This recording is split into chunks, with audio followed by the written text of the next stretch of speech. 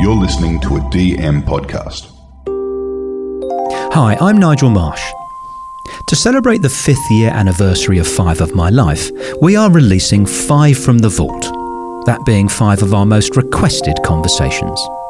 Enjoy episode 25 with the thoughtful and charming Tanya Plibersek.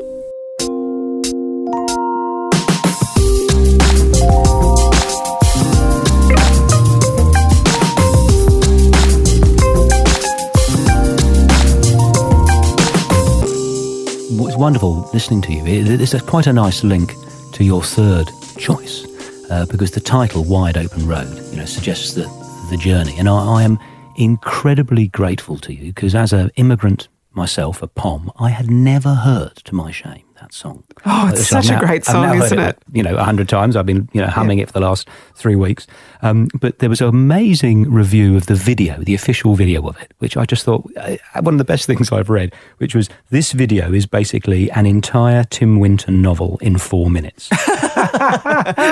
Anyway, so tell me about the 1986 Triffids song, Wide Open Road, and why you chose it and the story behind it. Well, it's just a great song. If it had no story behind it and no personal connection, it would just be, stand alone as a great song. But I love the Triffids more generally, and once again, I have brought a prop, which is fantastic. Which is always wonderful when you're listening to the wireless, isn't it, to have props in the studio. That's so thoughtful of you. We're going to post a picture of you with your 5 items. But this is a framed set list from the Triffids from the 1984 tour, Melbourne tour. So you are a rolled gold fangirl. This is very impressive. It's a fantastic song because I think it really, that comparison with Tim Winton is a really terrific comparison. It gives you the sense of that, well, the wide open spaces of Australia. So it is, I think, a very Australian song. I don't think you could write that song about anywhere else. So I love that about that period in the 80s when we had bands like the Triffids, the Go-Betweens, the Lighthouse Keepers. I think they are all really uniquely Australian bands, and they were singing our culture and singing our landscape. So I love that. But the Triffids, I think, in particular, have a wistfulness about their music that reminds me of being a teenager. That, every party you go to, you think, am I going to find true love at this party? I'm so glad you said that, because there's a line. I mean, I've been researching this song and listening to it. There's a line in it, the chorus indeed, which is, so how do you think it feels sleeping by yourself when the one you love is with someone else?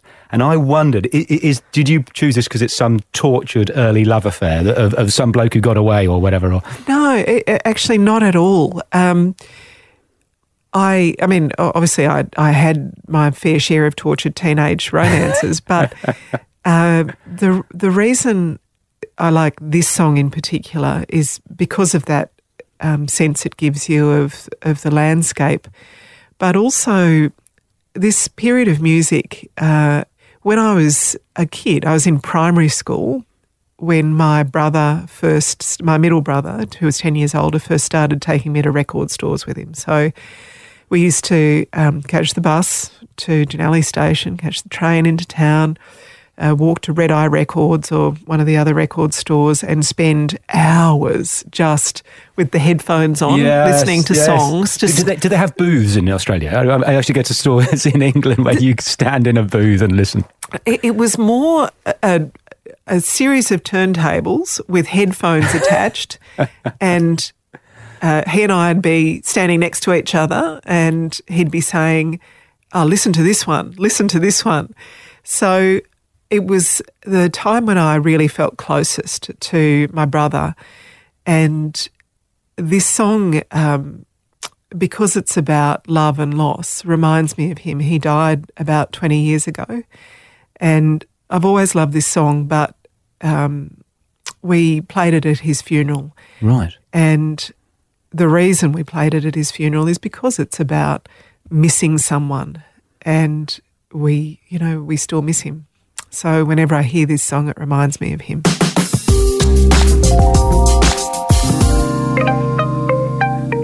Hello, Five of My Life family. It's producer Mandy here. I hope you enjoyed this excerpt from the episode with Tanya Plibersek. We're giving you a taste of 5 of our most popular and surprising episodes to celebrate the 5th anniversary of this fabulous podcast with the unstoppable Nigel Marsh. So over the next 5 days, you can revisit these episodes and maybe even go back and listen to them in full. But as a valued member of our 5 of My Life community, we have a small favour to ask. If you enjoy this podcast, tell someone you know who likes to learn, who enjoys thinking, someone who wants to hear about the nuances of life and art and culture and the way that human stories can be deeply affecting and funny and sometimes deeply moving. Word of mouth is honestly the best way to let people know about this podcast, and we'd really appreciate it. I dare say the person you recommend it to will as well. Thanks for listening, and here's to another 5 years of 5 of My Life.